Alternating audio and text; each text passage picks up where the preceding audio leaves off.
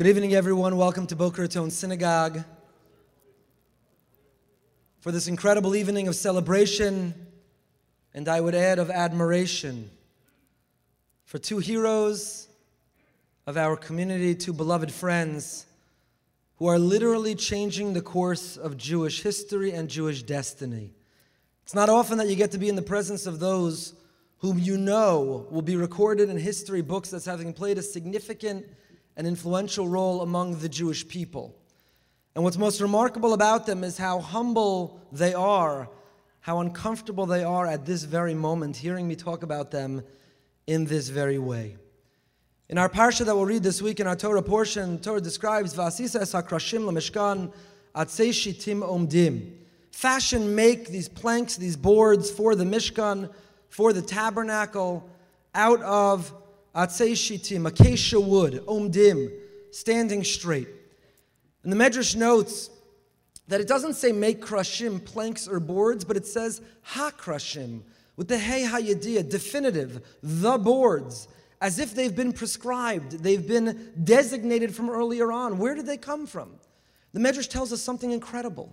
That when Jacob, our forefather, was leading his children down to Egypt, when they were going into the exile, he planted these saplings, he planted these trees. Though they were heading to a dark exile, what would become a very bitter experience, Jacob planted the seeds of the redemption, of the return, of the future. The saplings that would grow to provide this acacia wood, the trees that would be the material used to build the sanctuary, the very place that would house the countenance of the Almighty. Jacob wanted the Jewish people on their way down to Egypt, though they would be in exile, to never, ever stop thinking about the return to Israel, to never give up on coming back, to never forfeit, to never concede the destiny, the place of the Jewish people of where we belong. And so Jacob, though he did not live to see and benefit from it, he planted the seeds that would make that return so much easier, that would enable those that were returning to have a Mishkan, to welcome the divine presence in their midst, and ultimately to return to the Jewish homeland to build the place of our destiny. My beloved friend, Rabbi Fass, and my friend Tony Gelbart are planting seeds and saplings. They're growing trees that are producing magnificent fruit. The Jewish people are returning to our homeland because of their contribution, making it easier than ever, more inviting than ever, making it more efficient than ever. They have dedicated themselves to reminding us where we all belong, and though we may not be able to be there today, and there are legitimate reasons not to make Aliyah yet, there are no legitimate reasons not to be struggling with it. Rabbi Fass for so many years had an impact on our community, had an impact on teaching me what the rabbinate's all about, what it means to care for people and to love people, a role he continues to do for a much bigger congregation throughout Israel than he ever did here. And Tony continues to be a pillar of our community and a pillar of the Jewish world, who is leading the way with great humility, a businessman who's changing the course of Jewish destiny. We have the honor and privilege this evening of welcoming Nachum Segal, literally a spokesperson and voice of the Jewish people, whose life is dedicated to promoting Jewish values and Jewish interests, who has been able to inspire Jews around the world. And if you've not yet downloaded the Nachum Segal Network app, I can't encourage you strongly enough to do so, and to listen to his amazing shows and interviews and the Jewish music, and to be abreast of the Jewish news and the latest simchas and what's happening around the world in the comfort of your own technological device, wherever you are, whenever you are. Nachum, it's such an honor and privilege to have you here, and it's my privilege to call Nachum Segal to welcome our guests and begin the conversation this evening.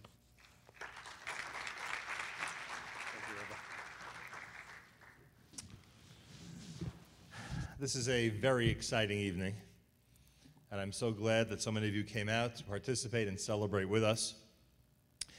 It's truly an honor to speak to you and address our viewership and listeners around the world from the pulpit of the esteemed Rabbi Goldberg and that of Boca Raton Synagogue.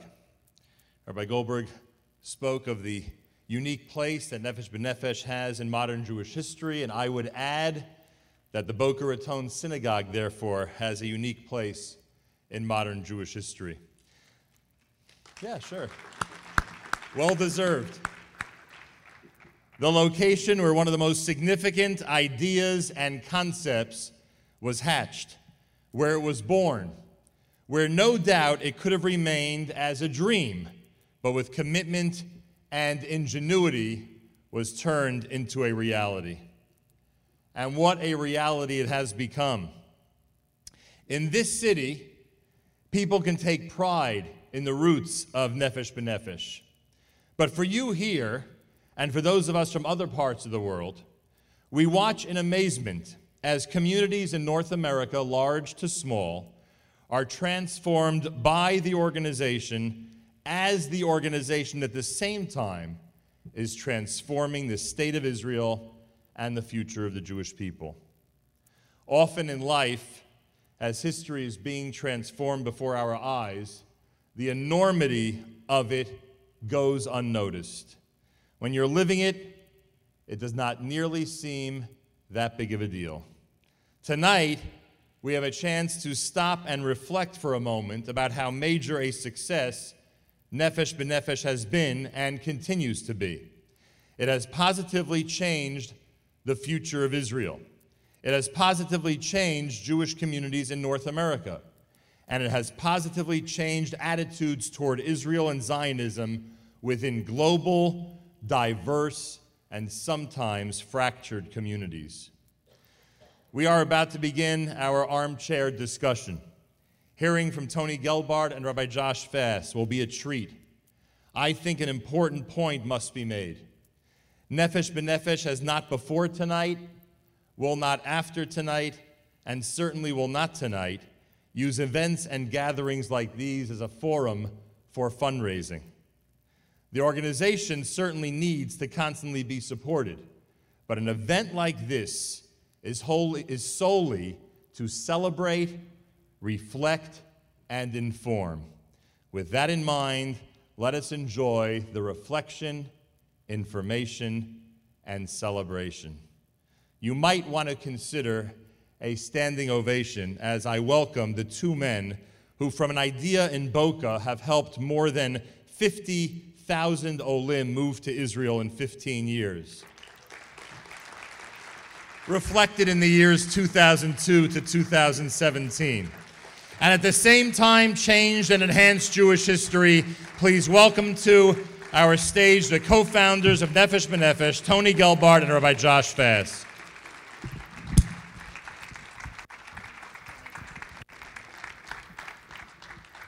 Thank you very much. This is very exciting. Please. A lot of questions I've been dying to ask, and I finally have the opportunity. I'm just going to add a personal note, another personal note. I've had the privilege of working on behalf of Nefesh B'Nefesh, with Nefesh B'Nefesh and these wonderful gentlemen and their staff for a long time, really from its very beginning, and it's an honor to be even a small part of it, so thank you both very, very much.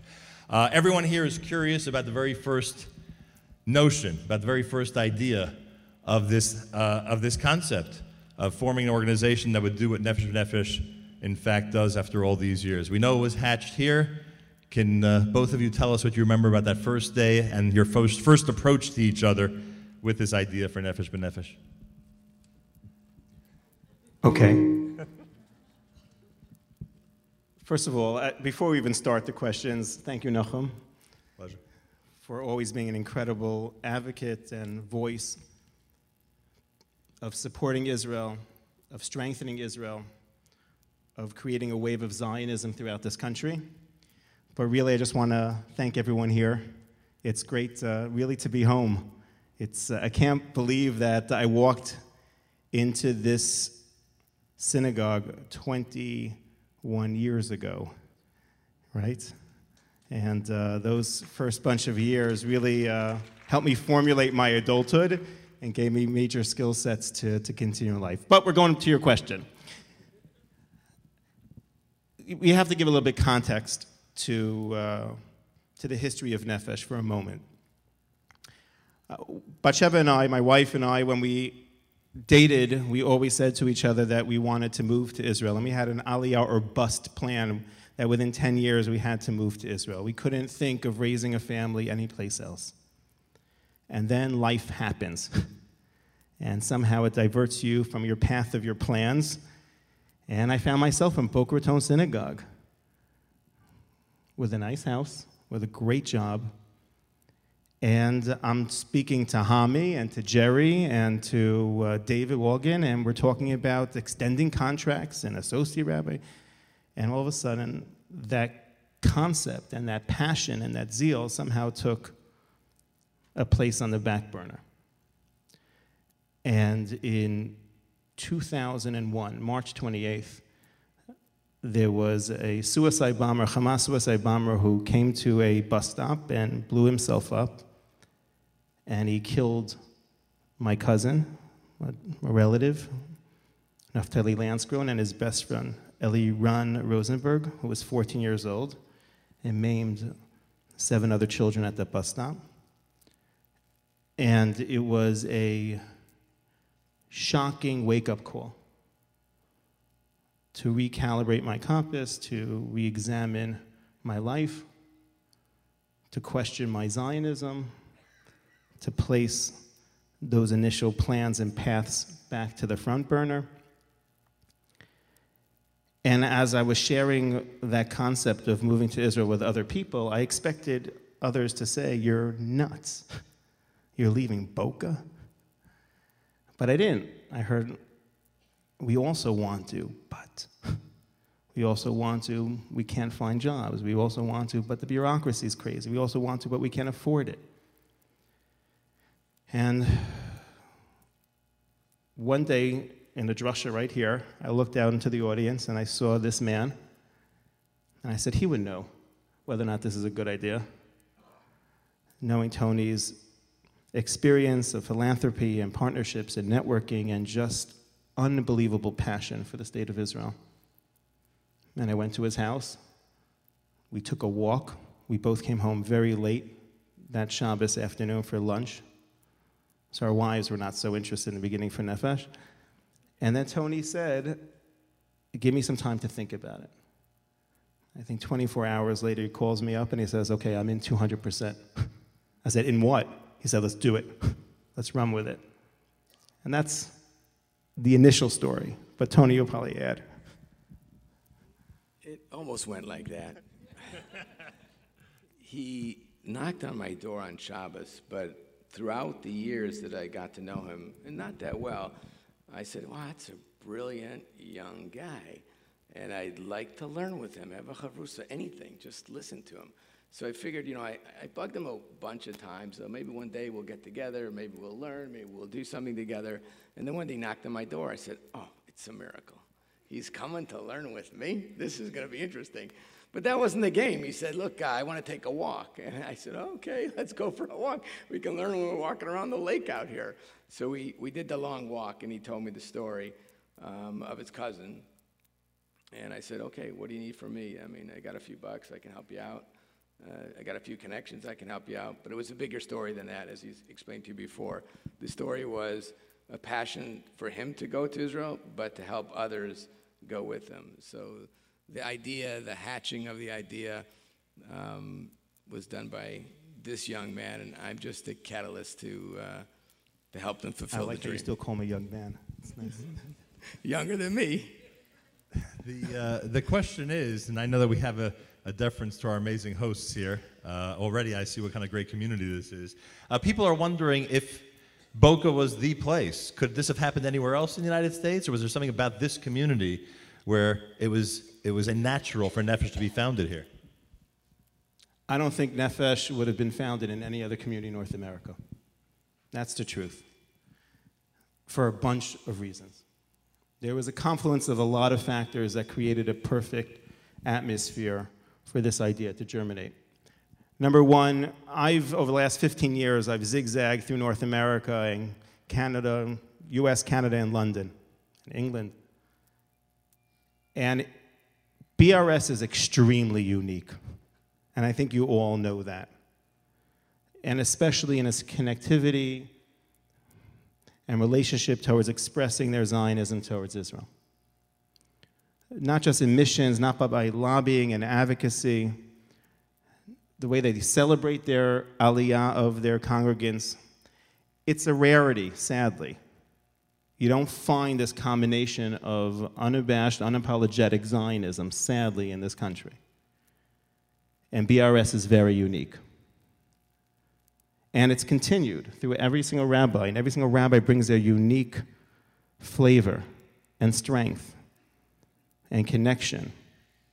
I mean, Rabbi Goldberg, this wouldn't have not happened without Ephraim's support and encouragement. And where is Rabbi Goldberg? But just a huge shout out to Rabbi Goldberg for creating this evening. Besides that, I was also very lucky to be mentored by Rabbi Brander for 6 years. Besides the overt Zionism, you have an individual who's a dreamer, who's very creative, but also very pragmatic.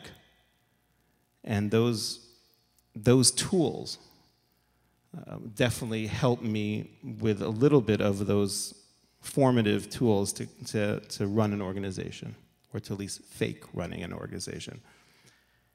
And third, there is only one Tony Gelbart in this world. And to be able to be Zocha, to have him at the right time, with all these confluence of factors, you can close your ears. I talked to him at least once every single day for 15 years. It's a lot of time. And I'm still wowed by this person. And our relationship has developed so beautifully over these years. And it's just a blessing that I have, a blessing that I had. I think in retrospect, I value it so much more now of what has happened over the last 15 years. So yes, it's a long answer to your question. Nefesh B'Nefesh would have not, I can tell you this definitively, Nefesh B'Nefesh would have not been created in any other community. Tony, thoughts about Boca? You can think about Boca this way, and Israel also. If an organization was started in Boca to help people move to Israel, I mean, Boca's like really nice. You know, the weather and the shopping and the shul and the community. What was lacking here? Not too much. So if they hear that people from Boca Raton and Boca Raton Synagogue are getting up and moving to Israel, must be something special. So, you know, there's all about marketing, and it's about, you know, Aliyah used to be a dirty word. You know, it used to be a really, you know, what are you doing, making Aliyah? Are you crazy? This is nuts. So you have to go from that to, oh, wow, that's pretty cool. You're successful? Tell me about it.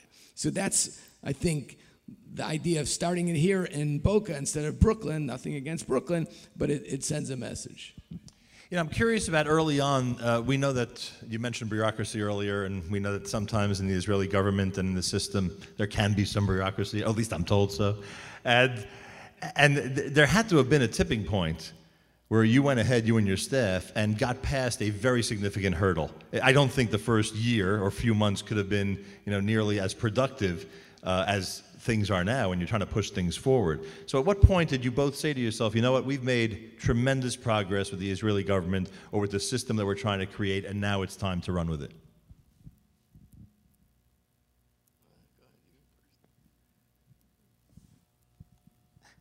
We have an unbelievable staff. And there's a Hebrew word, ichpatiyut, that means, it's in a shul, I can't really say it, but you're very passionate. And people come to work every day and try to make things better, ease the process, find another creative way to inspire people, a constant evaluation of how things can be done, and when we made Aliyah, how much better it should have been for us.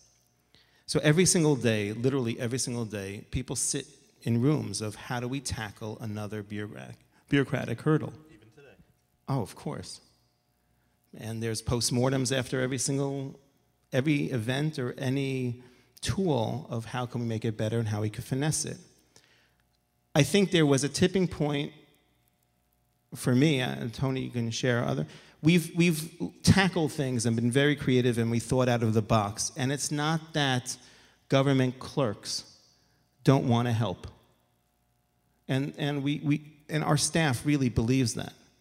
The clerks in government agencies, they've been worn down, they get very little pay, and there's a lot of cynicism and a lot of slow processing.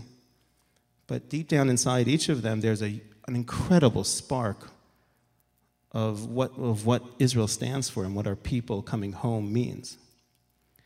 So we've moved them and worked with them, and we've done processing on the flight, and we've got deputized by Border Patrol police to scan passports on the plane. Avi Levine, who started this whole Nefesh b'Nefesh with us, Avi Levine's parents and in-laws are here, a shout out to them. He's deputized by the border police to scan people's passports. That is criminal. It's nuts. And we last week we had Yom Sidurim and Errands Day for soldiers, like 1,700 people. We were on the radio there. And we had the entire driver's license process there. People came, and optometrists were there. They checked the soldiers' eyes, and they went to the post office was on site.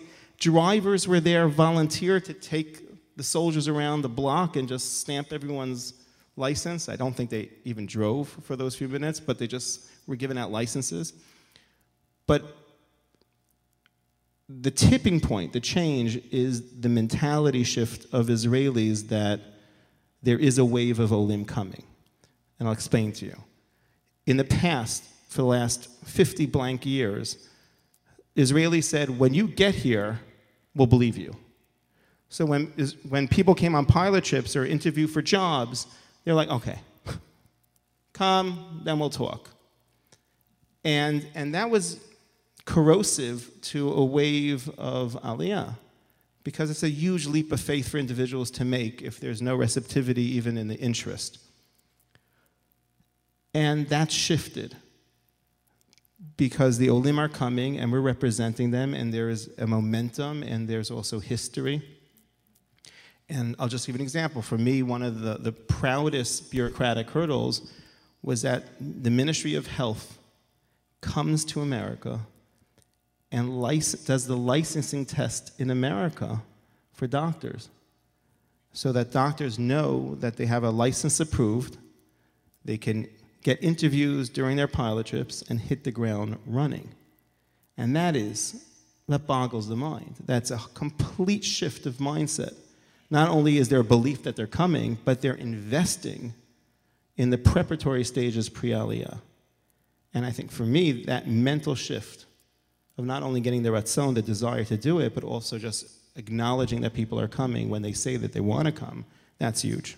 Tony, before you answer, though, I just want to reiterate, I mean, we know that there was an agency, and I assume they still are, who had their hand in the Aliyah process, and the absorption ministry, I'm sure, was quite significant and has been over the last many years. In addition to that, at some point, the Prime Minister of Israel and his office started to recognize your organization. I doubt it was like that from day one. So were any of those important in terms of different parts or points that led to the success of the organization?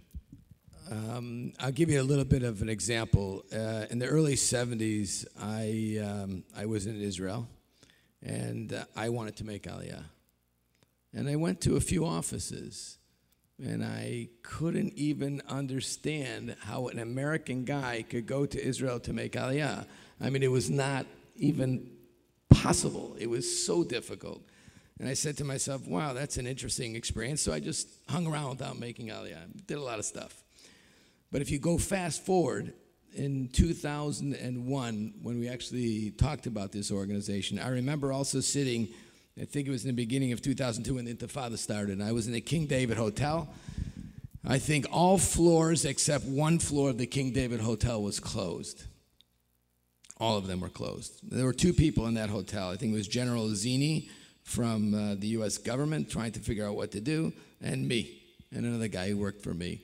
We were in this room, and we were just talking and having coffee, and we were just going through the motions. And I sat with a dear friend of mine who was a high-ranking general, and I told him about this crazy idea that Rabbi Fass and I had. And he said, listen, that's pretty crazy, because you have the Jewish agency, and you have all these nice bureaucratic government agencies, and nobody wants to make Aliyah, especially from America. It doesn't work. But he said, if you do, it'll be the greatest thing you've ever done. And it's a very well-known guy, good friends with all the big machers of Israel. But going further, 2002, 2003, we ran into the bureaucratic difficulties of having organizations that were there doing a job already, like the Jewish Agency you mentioned, like the Ministry of Immigration and Absorption. And we never would trash them or say anything negative about them. We're looking at it, from my perspective, as a business with a heart. How can you make it better? How can you make it more efficient? How can you do a job and make sure that people are happy with the service and what you're delivering? And that was the whole thing. So yes, we butted heads with a lot of people, and we used what we called back then in the 70s and now in the 2000s. It was something, it's a terrible word, but it's a word, it's called protexia. You needed to have the protection in order, it sounds like a mafia term, but you needed the protection in order to get something done. If you didn't have that protection, you get nothing done. And I have to say that even today, if you don't have the right connections, it's a better word than protexia, it's still difficult to get things done. So fast forward, we had those issues. We overcame those issues. It wasn't we were trying to take over anybody's job or diminish what they did in the past. We were just showing them, look, there's a better way of doing it, and we're going to show you how to do it. Okay, very short, so I don't want to harp on it, but I'm so desperate for an answer to this. Was there a time where you walked out of the Prime Minister's office and said to each other, okay, we finally made it? Like, was that significant to you that the head of the country basically said, you know what, you guys are doing a great job, fast forward, or keep going and do what you're doing? There was a turning point, and that was when we were at the GA, right? That's a good answer. Before that. Oh, before that. You can go that. For me, it was at the GA, and Sharon was prime minister at that time, and he videotaped a message of support to Nefesh and this new Aliyah concept. And in the Federation world, where Aliyah was still taboo, for that to be his message, for us, it transformed our place in the North American Jewry arena. You had to understand who, people will think about politically and in the press how an individual is as a prime minister. So you think about, you'll read something in a newspaper and you believe, well, that's the way the guy is. I can tell you that we were in the prime minister's office, in Sharon's office, and Rabbi Fass gave me a list of, I think it was 8,000 names, and I gently slammed it on his table, and I said, before I said that though, I asked him, how is the army? How's the army? And he said to me, like, what's he talking about? Is he, I mean, is he gone nuts, Tony? I mean, how's the army? I said, how's the army? He says, it's very good. I said, how's the Air Force? So I said, how's the Air Force? And he really thought I was going crazy, and his assistant chief of staff was sitting next to me, and it was a difficult question, and I insisted that he would answer me, how is the Air Force? And he said, okay, it's great. In Hebrew it says, this is very good. I said, okay, then I put the list down, and I said, listen, there's 8,000 names, and all these people want to make Aliyah. We need your support, and we need your money, we need your help. And from that day, we all both got involved in making sure that his staff knew what we were doing and that we were very adamant about this happening. And then subsequently You have to tie it back to what the Army reference. Right. So, well, it's a public forum, but so I said, well, if the Army's doing so good, you need one less Merkava tank. And if the Air Force is doing so good, you need one less F-16 plane. So take those, fund us, and we'll be set for 20 years. Nice job, Tony. Very nice. We're going to talk in a couple of minutes about the whole role in Jewish history, as I alluded to earlier. But just another practical question, which we've discussed before, but I think it's important for this night, 15 years later. I would suspect, and I've mentioned this to both of you in the past, I would suspect that at some point, whether it was that weekend back in '01 or whether it was a year later, or a short time after that, I would think that both of you at some point felt we may run out of a pool of people to move to Israel.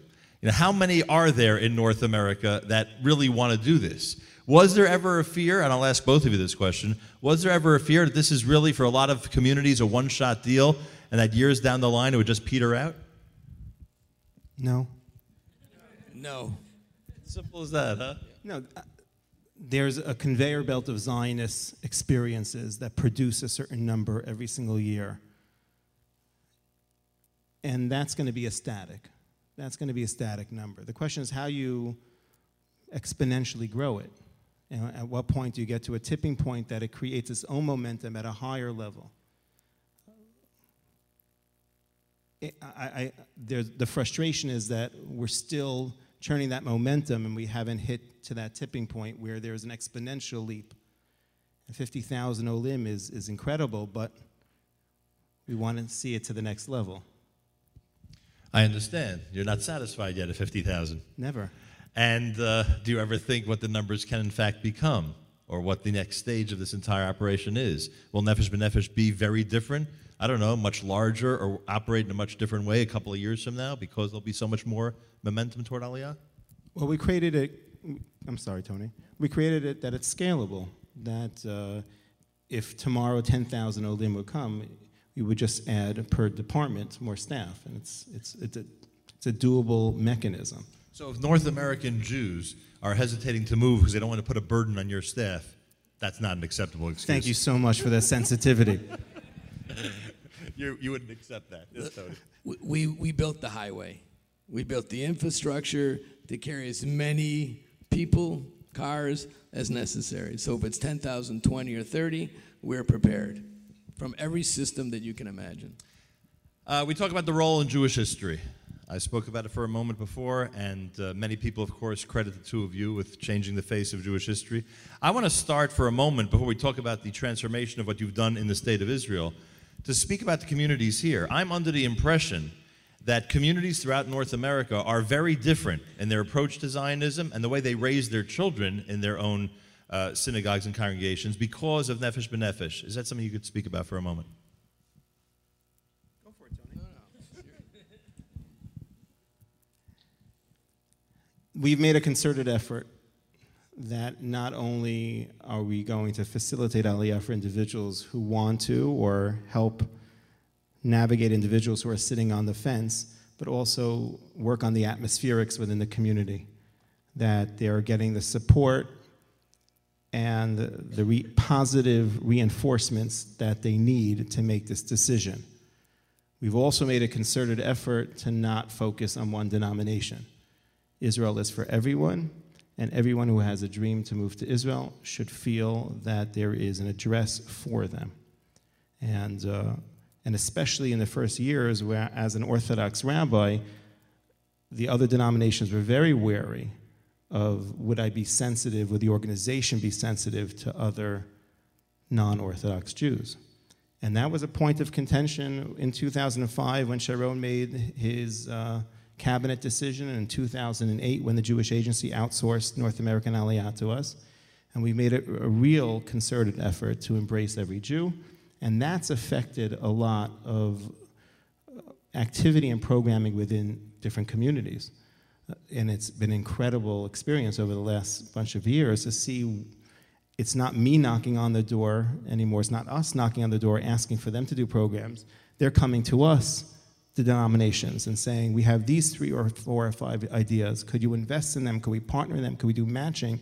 And it's incredible. And that has trickled down to the communities as well, and it's changed what Aliyah, how it's in the vernacular and how it's being discussed and how it's being celebrated. There's obviously much more to do, but it's been an incredible ride in that respect. Like I said before, Aliyah used to be a dirty word, so the perception was different. So one of our goals was to not only just help people who want to make Aliyah today, but give the opportunity for people in the different communities the future possibility. Now, maybe your father or mother couldn't make Aliyah, but you want to make Aliyah. So we just wanted to have it out there that if you want to make Aliyah, we're going to make it simple for you to do it. We're going to tell you what the ramifications, the issues, the family things, the personal things, the business things. We're going to show you what it's like to make Aliyah, but we're going to plant those seeds.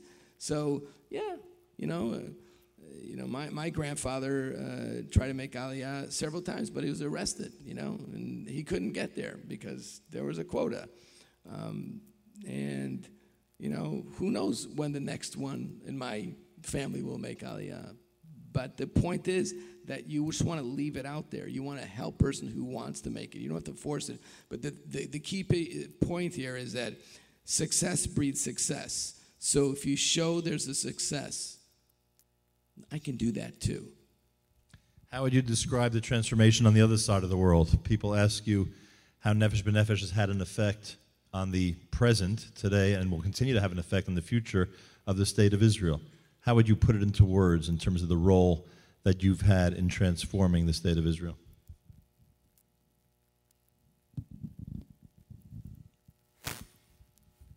I mean, on a practical level as well. On the practical level, there's very cool things happening on the practical level. I mean, for me, I can see there's a different mindset, a different culture set when you're coming from America to Israel. I mean, there are Jewish brethren, but it's still the Middle East. Okay, sometimes there's a shuk mentality. Okay, so but if you bring the culture and the mindset from America to Israel, you can change things. And I give you just a small example. If we call out, and this is a plug here, but if we call out for a pizza delivery, right? We say, look, we want, mushrooms and double cheese, and please deliver to me by 8 o'clock, and you'll get your pizza. If you ask a guy in Israel, this was years ago, it's changing though, I'd like a mushroom pizza with double cheese and deliver it by 8 o'clock, he'll say, what are you talking about? We in America don't mind standing in line for an hour or 2 or 3 for a 10-second ride in a Disneyland ride. But in America, in Israel, go try to get on a bus. Even till today, at the Tachanat HaMerkazit, you'll find that everybody's rushing to get to the same door. So there's a mindset and culture that goes down to the basics, to the top, to politically as well. And you'll see that people who made Aliyah with Nefesh B'Nefesh became Knesset members in Israel already. Dov Lipman, Rabbi,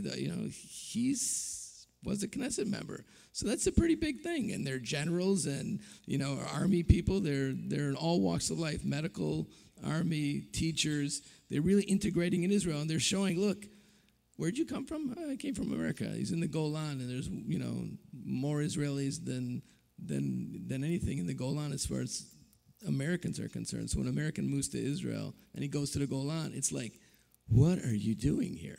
So it does make a difference. It changes the country. And, when you get to 50,000 people, remember that Ma'ale Adumim is a city of 35,000. So imagine when 50,000. And the rabbi reminded me with the children, it's like 65,000. So it makes a difference. Rabbi? I would just add, philosophically, even though I like the pizza, the extra cheese mashal, it reorients the Israeli public just to recognize the gift that they have. Sometimes you become desensitized to miracles. And when they're chalashing to go to the Golda Medina and they see planes of people coming out from New York wanting to plant their lives there, it makes them pause. And as long as the press covers that pause, Dayenu, because it just makes individuals pause for a second and reflect on the miraculous times that we live in. And it might be the effect of that pause that makes the press want to cover it and brings it to the attention. Which I marvel every single time that even yesterday we came from a huge mega event in New York City, and there was a whole delegation of press from Israel, and this is 15 years later, they're still covering it. It's just, they're still also trying to wrap their minds around it. They continue to take notice. How many of you have seen the live video when the plane lands in Israel? And, there, the hands are going up. The plane lands in Israel. It's an incredible celebration. I've had the privilege of being there as an eyewitness and seeing it firsthand. I know Rabbi Fass often says that every one of them, and Tony, you've said this as well, every one of them is fresh and new. Every one of them is a brand new experience, and it feels like the first time, so to speak. But there has to be something, number one, that you could describe that's unique in terms of the celebration itself. But in addition to that, there's got to be one of them that stood out for a specific reason to each of you. Is there anything you recall that was extra significant about one of them, or something that, aside from the first, I know? It's not, that was, every flight is just amazing. We've been on, I think, almost all flights together. Every flight has its own dynamic, has its own nature. I mean, you have to understand, let's back up for a second. You're at JFK, and you have hundreds of family members saying goodbye to either children, parents, siblings. And that is heart-wrenching. And when you have soldiers or lone soldiers getting on a plane and seeing parents give a bracha to them and hugging and kissing and embracing, we find our corner, we wipe our tears.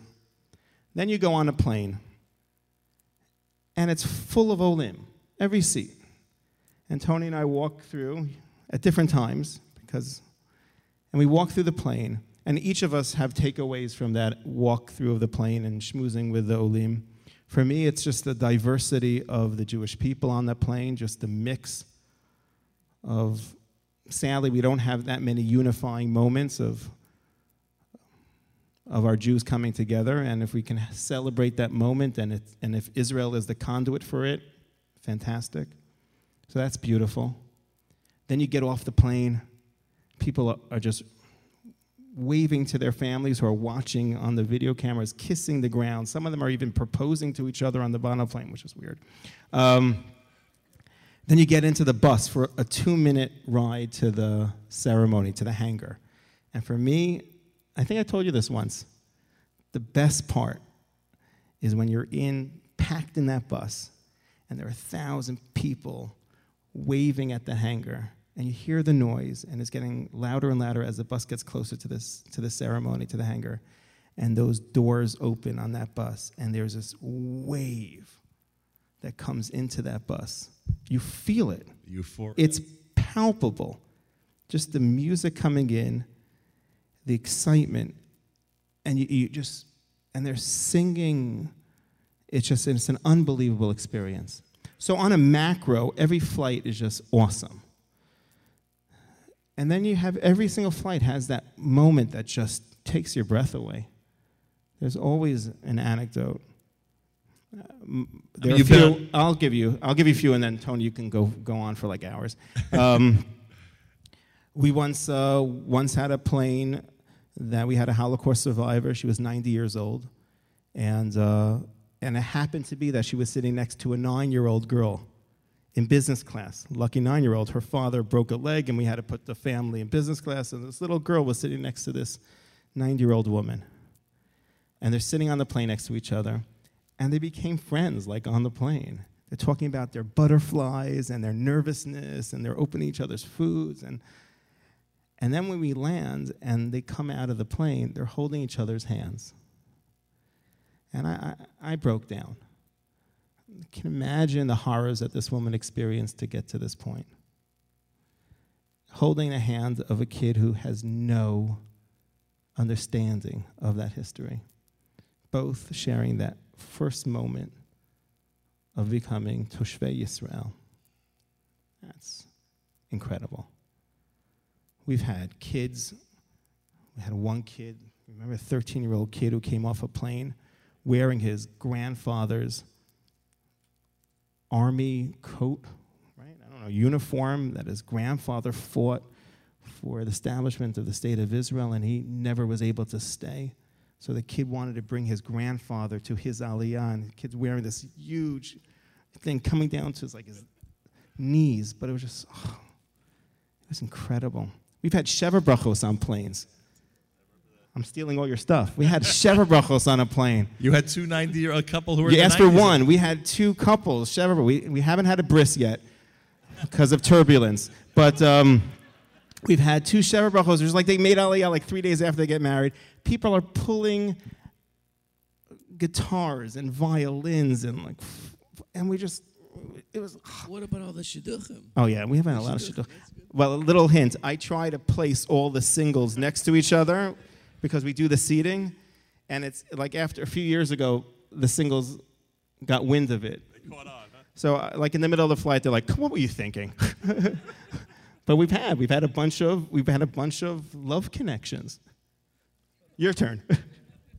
Look, every flight, Rabbi Fass spoke about, every flight has an emotional roller coaster.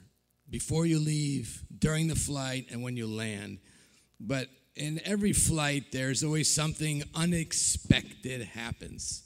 And you don't expect it. I mean, emotions are going to be there. We've seen everything from, people crying about their animals being left underneath the plane till, all kind of nice things. But in every instant, there is something that sticks out in your mind.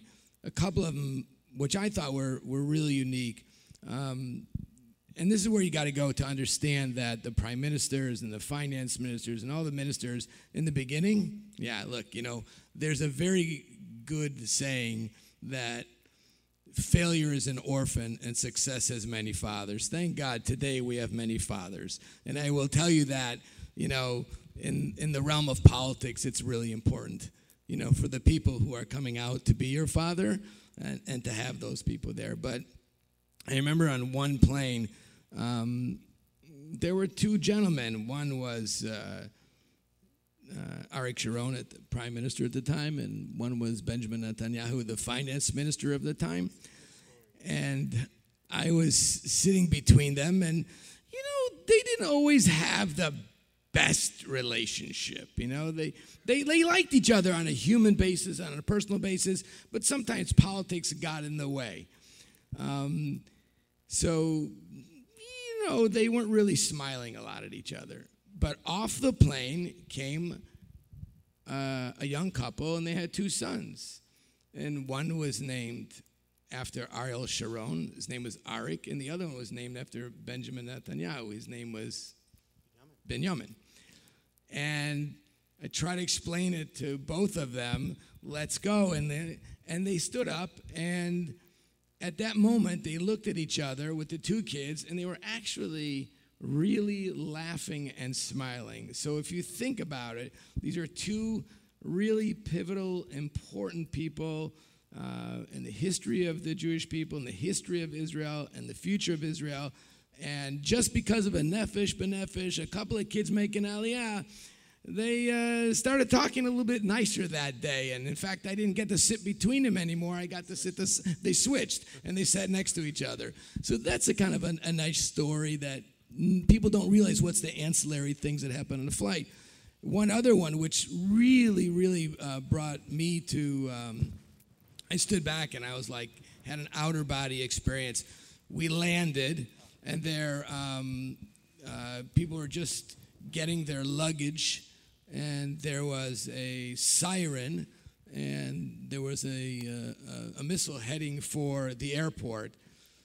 So people had to, go, and you have like 30 seconds or how many seconds, and it was the old terminal, so there were really no bomb shelters. So we all huddled in the back where the luggage comes out before the conveyor belts. So we're all sitting there huddling together, and everybody's looking at each other, and it could be just a hazakah, which is just a warning that a missile might be coming your way. But lo and behold, we heard boom, boom, and that's the day they closed Ben Gurion Airport for the first time in many, many years, I guess. That was pivotal because I was looking at all these people and said, look at all these people. They knew they were getting into. They didn't come during the beautiful time, they came during this rough, difficult period, and they weren't running away. They were running to Israel. So to me, watching them with their little children and their elderly parents sitting there, coming to a place that wasn't an easy decision. It wasn't living in Boca Raton. Tony, when you have that experience and you land in Israel with the flights that we just described, and family and business takes you right back to the U.S., is it hard to get back on that plane right away because you've just had this incredible euphoric experience? Yeah, it's always hard to get back on the plane.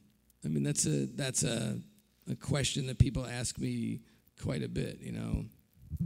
Where do you live? I always say I live on, you know, seat 6A, you know.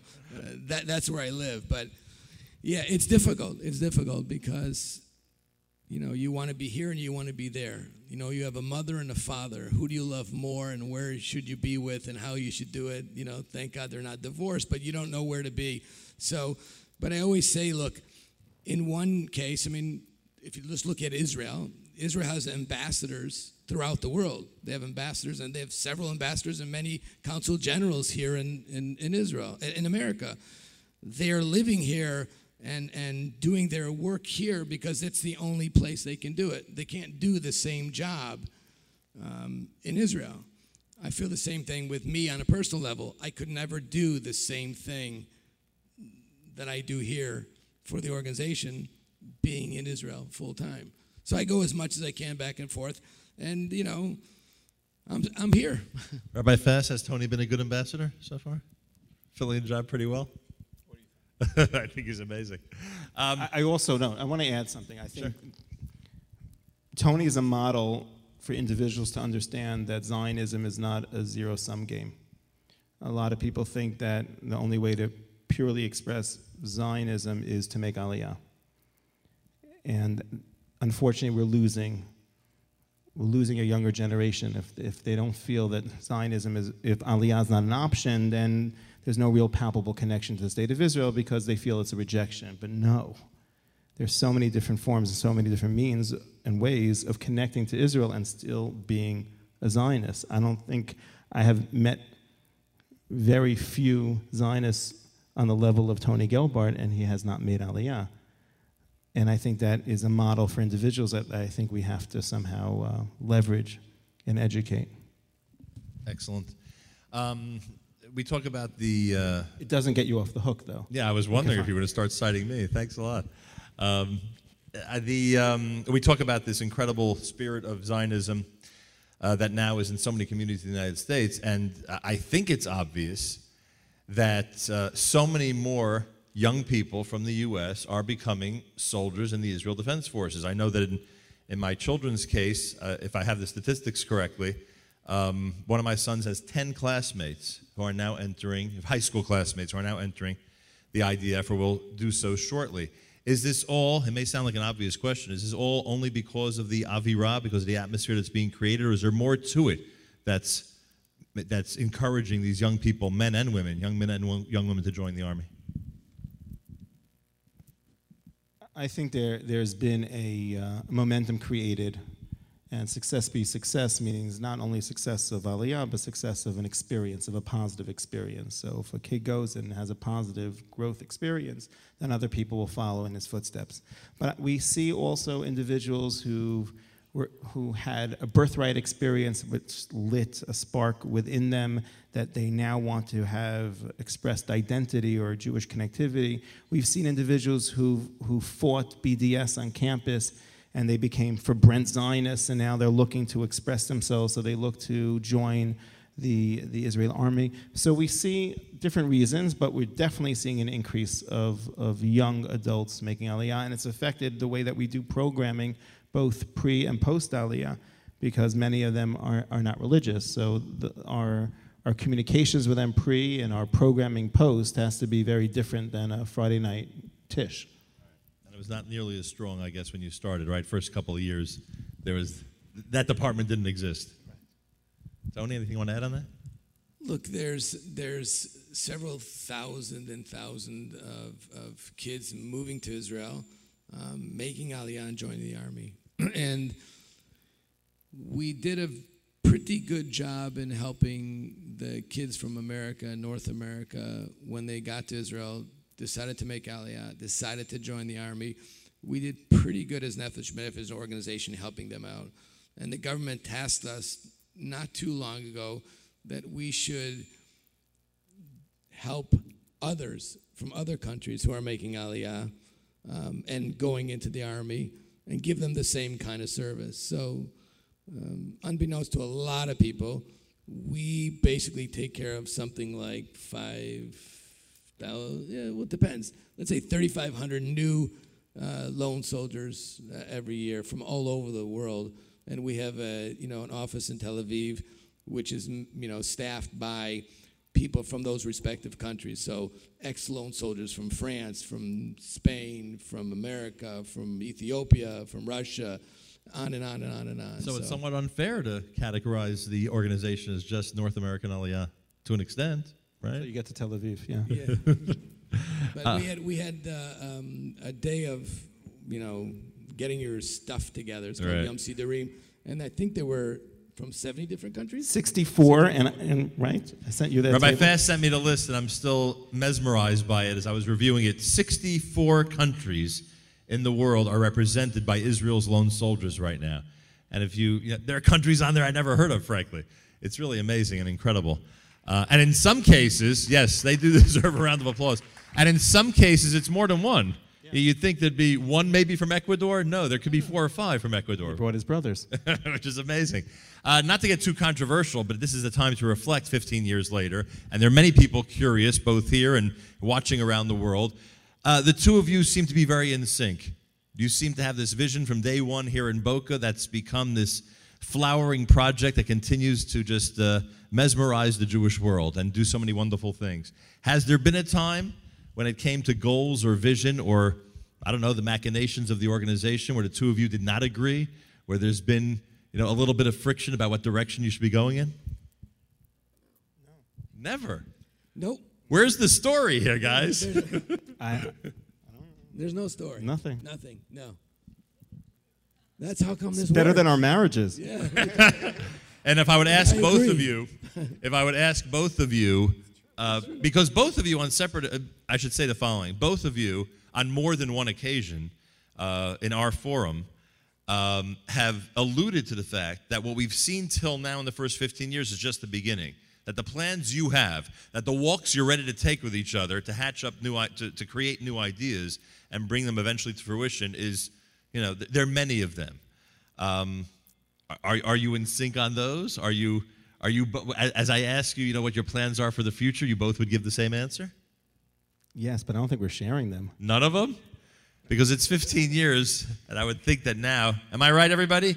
Now we're curious what the next steps of the organization are and what major projects you might take on? I'll tell you one thing. It's not about the projects and what we're going to take on, but I can tell you something. When you have an organization that you start from zero and you build it, and the way that Rabbi Fass is running it in Israel, and you build it, that it's not just known in the U.S. and known, I'm talking about the Jewish community, but known in the U.S., known in Israel, but it's known around the world. And we get calls all the time for people, major, Jewish organizations, people, leaders in their countries saying, will you open up Nefesh here? Will you open up here? We need you to come here and open up. So that's a dream that hopefully we'll fulfill shortly. I'm going to distract this question. Just a fascinating fact. Not only are other Jewish communities and countries knocking on our door to use the model, but other countries are using our model. We've had 2 visits from government officials from South Korea. Last week, we just had the Moldovan government to our office last week. That was fascinating. How to increase immigration to their countries? They have immigration spurts to their country, and they were looking for models of successful immigration, both in employment and community and education. They Googled, and I guess they got Nefesh, and they had government representations. A lot of translations. It takes forever to have a conversation, but that's a fascinating vignette. Did you tell them that a biblical promise about the Holy Land is very helpful? We skipped that point. Yeah, I can imagine. So there's definitely going to be a bright future, and it might include, as you're alluding to, other areas of the world that you'll be able to reach out to and encourage people to make Aliyah. But it's not just ideas of how to laterally take Aliyah to other countries. It's not just horizontal, articulated growth. I think we have other ideas of how to support Israel and strengthen Israel in other arenas that we feel are necessary. Is that vague enough? Slightly vague, although I'm pretty happy with that answer, frankly. You have to think outside the box when you're dealing with the Jewish world. We have a lot of opinions in the Jewish world. Shocking. Okay?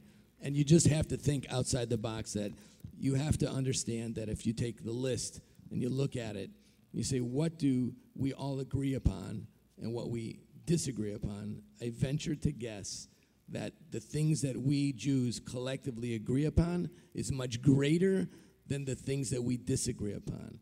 So let's focus on the positive and see what we agree, and then we'll make it a better place for all of us. All right, I got to get to the historic element, and that's one of the main themes for tonight. But just you speak about and you reiterate how the two of you are basically, thinking alike during this whole project, and staying very positive. Certainly, looking at the positive you just said, accentuate and emphasize the positive of the entire experience with the Jewish people. So then I ask each of you: have there been any major disappointments?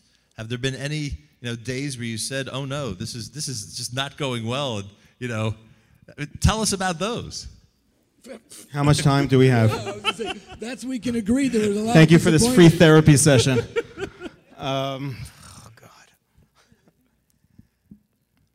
I don't just mean bureaucracy. No, and trying to cut God, red tape. forget about bureaucracy. I'm talking about where the vision suffered. Where you said, "Oh my gosh, what we had in mind is not. It doesn't look like it can happen." No, that not. The vision was there. The vision was there. The scaffolding was there. Even if you look at our initial business model, to the penny, it's there. We often take it out. 15 years ago, we created a business model of what we thought it would cost to facilitate the Aliyah and acclimate them, and per scale of by the 1,000, and it's uncanny. It's like we're off by a dime, and it's just. I think it's purely by chance, but that's been incredible. We've been disappointed. We've disappointed by certain promises of entities and individuals that didn't come through and left us in dire straits and very stressful moments. We've been frustrated by individuals putting ego first before mission. This is excruciatingly uncomfortable for me and Tony to do this. We don't. We hide behind the mic with you for a few minutes, so we don't really share this a lot. But there've been moments that we look at each other and we say we don't get it. We don't get why there's not a greater wave of Olim. It's never been easier to make Aliyah in the entire history of the Jewish people. I just don't get it. I just don't get it. And so that has been, for me, something that I've been struggling with. And then sometimes you get other individuals who share vision but don't actualize it in the way that you would hope. So you can take over before I get depressed.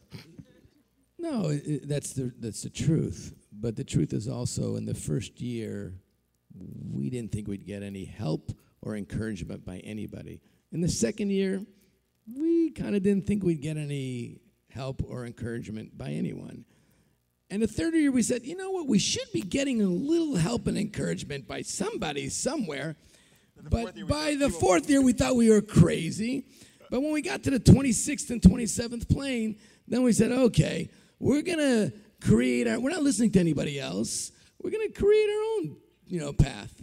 Because, if you create your own path, you're just leading the way, others will follow. We didn't have any footsteps to follow into. We had to create those footsteps to others to follow. And that's basically what we did with the mission, the vision, the whole idea of making this Aliyah business an easy business. If you want to make Aliyah, we'll help you. We don't care if you're, what denomination, religious, not religious, Sephardic, Ashkenazic, you're right wing, left wing. We didn't care anything about that. And I think the biggest issue that I struggled with was everyone always trying to label the organization or us as something. Oh, it's only for religious Jews. Oh, it's only for right-wing Jews. Oh, but then, they found out that it's not the case. But those stereotypes exist within our own community. I'll never forget someone coming off a plane, and he's got his big black hat and his big black beard, and his children were in tow, and his wife was wearing a sheitel, and it was a little bit off-center because she had 6 kids with her, and she had a rough time on the plane. And one of the guys in Israel says to me, well, we don't need Jews like that over here. I said, excuse me, but I won't say his name, but he just became the chief of hematology oncology at one of the biggest hospitals here. You want to repeat that again for me? So when you get to those kind of things and that level, it gets a little disappointing. So if you want to know what's disappointing, that's disappointing for me. But now people understand you can come to our ceremony and you will see the entire spectrum of the Jewish people, the entire spectrum. And that's why we have every minister, prime minister, Knesset member, everybody wants to speak at a ceremony today. Why? It's not because they're going to get another vote here or there. It's because they really, really enjoy looking at the crowd and saying, oh, my God, this is really fun. And we're the good news on the radio. We're the good news at the television. We're the good news on the newspaper. Because every day you open the newspaper, there's bad news. We're the good news. So that's why this is starting to be what I call a snowball effect. We know that there are groups of people, no surprise to anybody, Jewish leadership is, is the way it is, and therefore, even in members of the rabbinate, some are very positive when it comes to Aliyah, others might be a little bit more ambivalent. It comes to Jewish leadership and organizations, again, some are wishy-washy, others are very enthusiastic. Is there one category of people, especially in Jewish North America, that was incredibly enthusiastic or helpful to you that you may not have expected, or you said to yourself, wow, this group of, whether it's leaders or associated with certain organizations, were really out there for us, or no way? No. All right, let's get to the history then, and the context of Nefesh B'Nefesh in Jewish history. People have compared you to Ezra and Nehemiah in terms of the numbers of Jews that you bring from the diaspora now to why just Ezra and Nehemiah? to Israel. There are other Jewish leaders in history you've been compared to as well. You've bridged the gap between Israel and the diaspora in a unique fashion, to say the least. And as we mentioned earlier, the transformation of the state of Israel in so many practical ways, and obviously even in the more abstract ways as you described, is palpable and quite significant. How do the two of you, as immodestly as you can, as we start to wrap up this conversation, how do the two of you view your role and the organization's role in this Jewish historical experience? Could we hit some fun questions? If we have more time, I think I would like to reminisce a bit on some of the behind the scenes as well. Oh, that'd be the last great. 15 years, if people want to stay. I think an exaggerated, even though flattering comparison, I think it starts and ends with just the number of Olim during Ezra Nehemiah's time. We view it as a zchut, as a real humble zchut, that we are somewhat ingredients and a catalyst for some of this move to bring tens of thousands of Jews back home. I often think about what Ezra Nehemiah might have been thinking during that time. I would think that's the only comparison. You just think about it for a second. Beit HaMikdash is destroyed, you're exiled. Jews are praying to return home. There is economic distractions, a bit of assimilation. Sounds familiar? And then we have an ability to return home. Aliyah of choice. Sounds familiar? As Ezra Nehemiah calls out and says, follow us. And very few people came. And we, as students of Tanakh, look at those psukim and say, what is wrong with them? And then today. So I share a little bit of the pride of being also a catalyst, and both of us, and just being in the right place in the right time. And also, I'm sure I feel or share some of the pain and frustrations as well. But we need to really go to some fun stuff. Tony? Oh, boy. I'm definitely no Moshe, but he's definitely a Yeshua.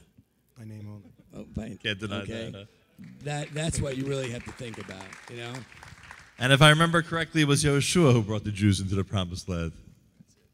You've probably heard that one before, Rabbi. Yes.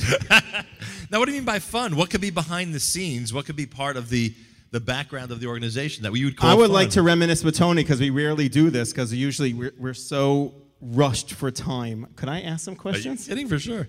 Ask away. Hi, Tony. This is completely on stage.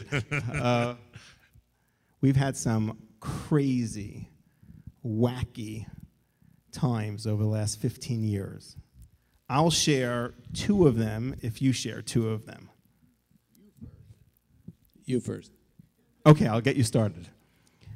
No one knows this story, but you don't know the story. Years back, we had a partnership with J&F UK, and for a few years, they had a car rally. A car rally that they would take their most wealthy philanthropists in their fanciest cars, and for 3 weeks, they would travel from London to Israel. At certain points, they obviously had to move their unbelievable cars, expensive cars on boats, and they would be lavish meals and incredible experiences. And we got a call, this is like 10 years ago, right? We get a call saying, you know what, we want tochen, we want some substance to this. It's not just 3 weeks of just eating and driving these unbelievably gorgeous cars. Could you give us some spiritual or Zionist element to it? Could you give us an Oleh to come with us, and we're going to escort him for those 3 weeks and celebrate his Aliyah? At least he'll give us a purpose to this philanthropic men's club. So he said, sure. So we felt in our approach that we should get a religious Oleh and a secular Oleh and have the 2 of them travel together so that all aspects of the community would feel connected to this experience. So we found them 2 willing participants to travel for 3 weeks, and we thought they would be responsive and say, that's great. And they said, okay, now get us a car for them. I'm like, what? They need a car. So we wanted to have some tochen and some substance and meaning in getting the car, and we found a 1948 Rolls Royce. Little did we know, I mean, we had to fix it up, and it was a complete jalopy. Little did we know that it was going to rain for 2 out of those 3 weeks, and one of them would have to crank the windshield wipers. And there was no air conditioning, there was no heat, there was no nothing. The seats were all ripped up, and there was like things hurting the guy. Coil. And it was awesome. So they traveled for 3 weeks, and they would send us emails, and we would post it, and you don't know the story, right? And we were and they were so enamored by it. And then the Rolls Royce, this whole caravan of cars, comes outside the Knesset. Tony and I jump into this 1948 Rolls Royce. We drive it up to the front of the Knesset. They opened up those gates, and ministers were there to greet this caravan, and we had it to that Oled. And these 2 guys got their Aliyah certificates in front of the Knesset coming out of a Rolls Royce from 1948. That night we had a dinner, and we just were asking, remember? Professor Avner, Yehud Avner was sitting with us at the dinner, late ambassador. And we were asking the participants, what did it do for you? Like, it transformed our trip. It just transformed our trip. Like we were, before in previous years, okay, we were showing off our cars, we were just going to Israel. But it gave us, we were escorting two Olim to make Aliyah. And these 2 guys became really close as well, which was also a beautiful bridging gap kind of experience. That night, we stood up at the dinner and was like, okay, if it was really so inspirational, we're going to auction off the car. We made all of our money back. We owned that car for 3 weeks. But that was a great wacky story that no one knows. A second story that no one knows is that bunch of years ago, 10, 11 years ago, when Sderot was under major attack and missiles were coming into Sderot. And we were watching on television just a mass exodus of cars coming out of Sderot, of people being hosted in Beit Shemesh, Ranana, Chashmonaim. People were leaving, mass exodus. So our VP at that time, we're watching around the television, and he said, enough. This is ridiculous. He grabs his laptop, and he leaves the office. We had no idea where he was going. 2 hours later, he calls us and said, okay, we signed a 2-year contract with a Sderot building. We're moving Nefesh to Sderot. I'm like, what? He said, we're going to do a rotation. Every day, we're going to send some of our staff to Sderot and be part of Am Yisrael. So we owned an office for 2 years in Sderot, and we became so close to everyone in the community because they couldn't believe it. Everyone was leaving, and we opened an office. We moved tables there and pictures of Aliyah, and we became friendly with every single Moroccan in Sderot. To this day, we still get invitations to the Mamunas, and that's, no one knows that story. That was crazy. And even many of our staff on the way towards our Toranut, our rotation of moving our laptops to the Sderot office, many a time during those weeks, we had to hit the ground and hide them, put our bodies next to the car on the floor on our way to our office in Sderot. Amazing. Tony, can you top those? Absolute, you can.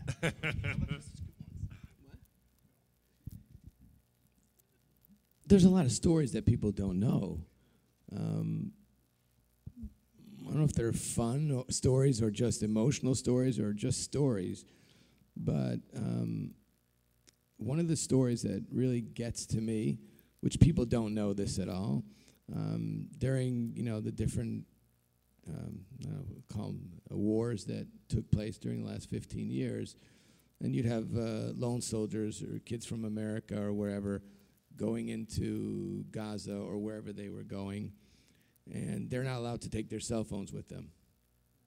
And they go in, it's kind of strange to say this, but they'll go in for a day and come out for an hour. And when you call your parents at 3 o'clock in the morning, because it's a different time zone in Israel, that would be a horrific call to receive if they know you're in the army. So what they would do is they would call us, tell us we're okay. We'd wait for a decent hour, then call their parents, say they were okay. So that's the kind of things that we do that people don't know, which is really, really important and meaningful. That's great. Each staff took around 20 parents' numbers. They were on call. It was a few very emotional nights for us. So there's a lot of emotions because you feel, you feel really attached. I mean, there are several and one in particular, young guy that I know, and he was injured, and he came out, and his parents called me on the phone, could you go, find my son? And he was in the hospital. So those are kind of emotional connections, and thank God he's okay. And you pass that on to a parent who is like so gracious and beautiful. And I have to tell you, there's other things like that. I mean, I really, really, really wanted to go up north when it was the wrong time to go. And everybody, except if you're military, going that far. So I just called a dear friend of mine and said, I don't have a car, but can I take your car? And he goes, no, I'll drive you. I said, you're not afraid? Because this is, they're dropping in Haifa, they're going. He goes, no, I'm fine. As long as you're doing a mitzvah, Hashem is going to protect me and you. So that's the kind of things that you do that you don't realize that has an impact on a personal relationship. But there's a lot of fun stuff that happened too. I mean, just incredibly fun things and things that are emotional on the other side. Two people meet on a plane. Look, I have to tell you something. I got stopped. I was in Jerusalem. It was Shabbos. After Shabbos, Montoya Shabbos, I got out of the car, and somebody ran up to me.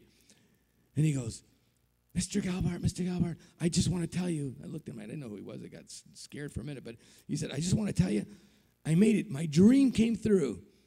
He says, I made it into this special unit. I said, that's a wonderful dream. He goes, no, that's not half the story. I met my wife, as assistant in that unit, and my dream was to get married and find someone in Israel. And because you helped me get here, I found my wife. To me, those are great stories. So there's individual stories, and there's these big macro stories. Yeah, you mentioned about the war and different things that your organization and staff have done. The world, and I would say the Jewish world and the secular world, were convinced that the organization would suffer during wartime. That people who had applied for Aliyah would postpone, that people who were thinking of Aliyah would never reconsider. Your attitude was, I predict not one person will drop out, and of course, you were right. Why were you so confident? I don't like that. Of course you were right. Well, I mean, in retrospect, we Yeah. know based on the proof that you were right. Because when a person commits to moving their family for life to Israel with the expected ups and downs, and they viscerally connect to this notion of coming home, things don't deter people from coming home. If you need to go visit a parent, and you've committed to visit that parent, and that parent's expecting you to come, you're going to come there. You're going to get home. And I never felt that there would be a cancellation. This is people who've been dreaming about this for years and worked out the logistics and details and committed to a time to, why would they even cancel? We've had to work on ways, nuanced ways of making sure that their absorption would be able to be finessed a bit more for them, understanding the cultural and societal tensions during a war. But I never expected people to cancel, and thank God I was, Tony, you were just as confident? I was confident because I knew the people who wanted to go to Israel weren't going because of a negative thing. They were going for a positive reason, and that's what I knew was important.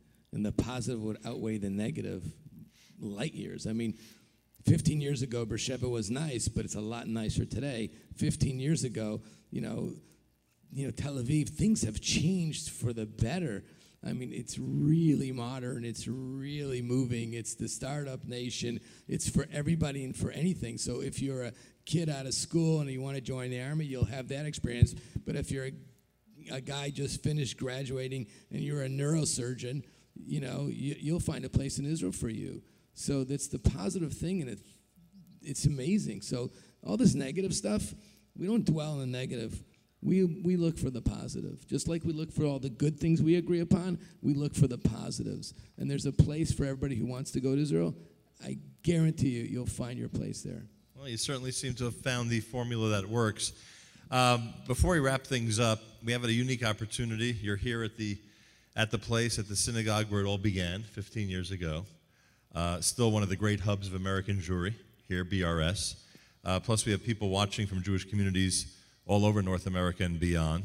I give you both the opportunity to give us a special message. What would you say 15 years later to those American Jews who are thinking about it, considering it, wondering about their own Zionism and commitment to Israel? What would your message be tonight?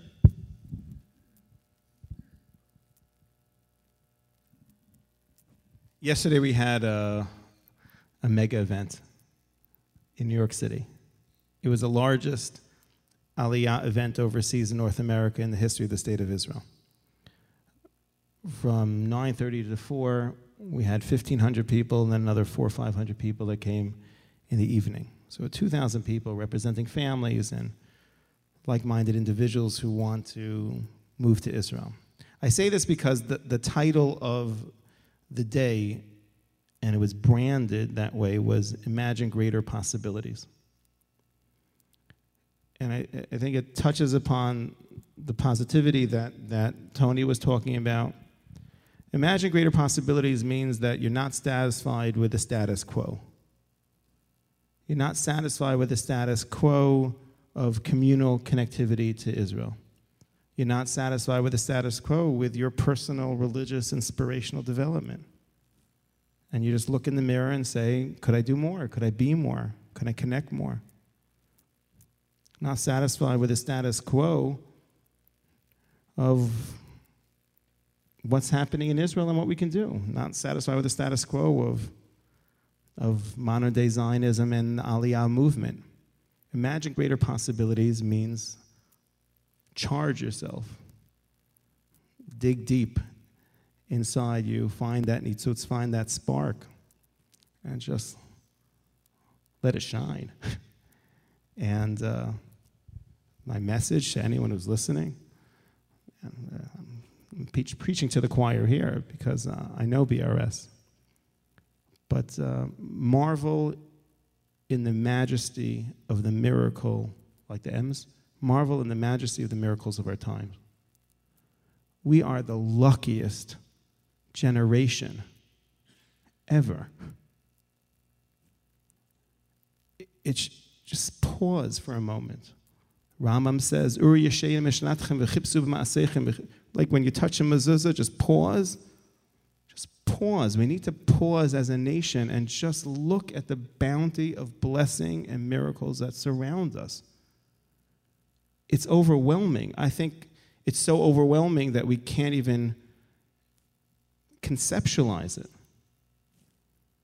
And if you just open your heart for a second and just let that appreciation inside, it will transform us. It will transform us as a people. It will transform us as a nation. It will transform us personally. Just dayenu, just for having hakarat tov of appreciation just to what God is giving our generation. And not just be the 90-year-old Auschwitz survivor coming off the plane who can understand the greatness of this miracle, but also educate that 9-year-old who can get off that plane and understand how miraculous it is to make Aliyah today. Tony?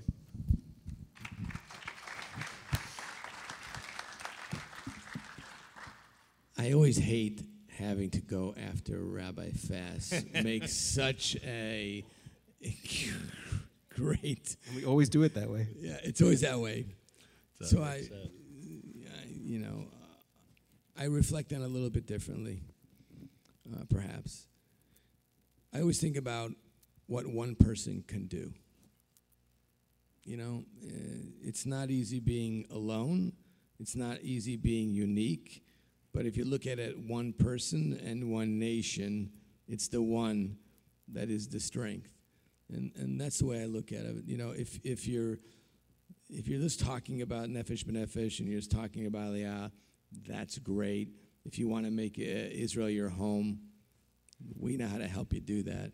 And that one person, whoever that may be, you might feel alone, but you can accomplish so much. You can look at the individuals in Israel, and one individual can accomplish so much. It's like you're a small fish in a small pond. You're not a small fish in a big pond. And I think that the lesson that I learned is I've seen people make Aliyah in the last 15 years who have done such incredibly great things. Some will never be known to anyone because that's who they are and what they've done, and others will. But if you aspire to become a prime minister, a defense minister, a finance minister, a minister of immigration absorption, a Knesset member, or a teacher, or whatever you come to your aspirations, you can do it in Israel, and the thing that you're going to do there is going to make a big difference in your life, but the people that you touch. So the message is basically do what your heart tells you. You know, go for it. If it's a struggle, it's a struggle. But when you look back, things aren't as difficult as when you look forward.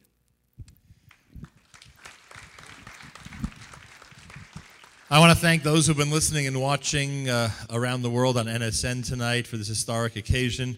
I want to thank everybody here at BRS, of course. I remind you that tonight's dessert reception is in celebration of a big 15th anniversary Mazel Tov to the Nefesh b'Nefesh organization. I ask all of you to join me in wishing Mazel Tov and thanking both Rabbi Fass and Tony Gelbart.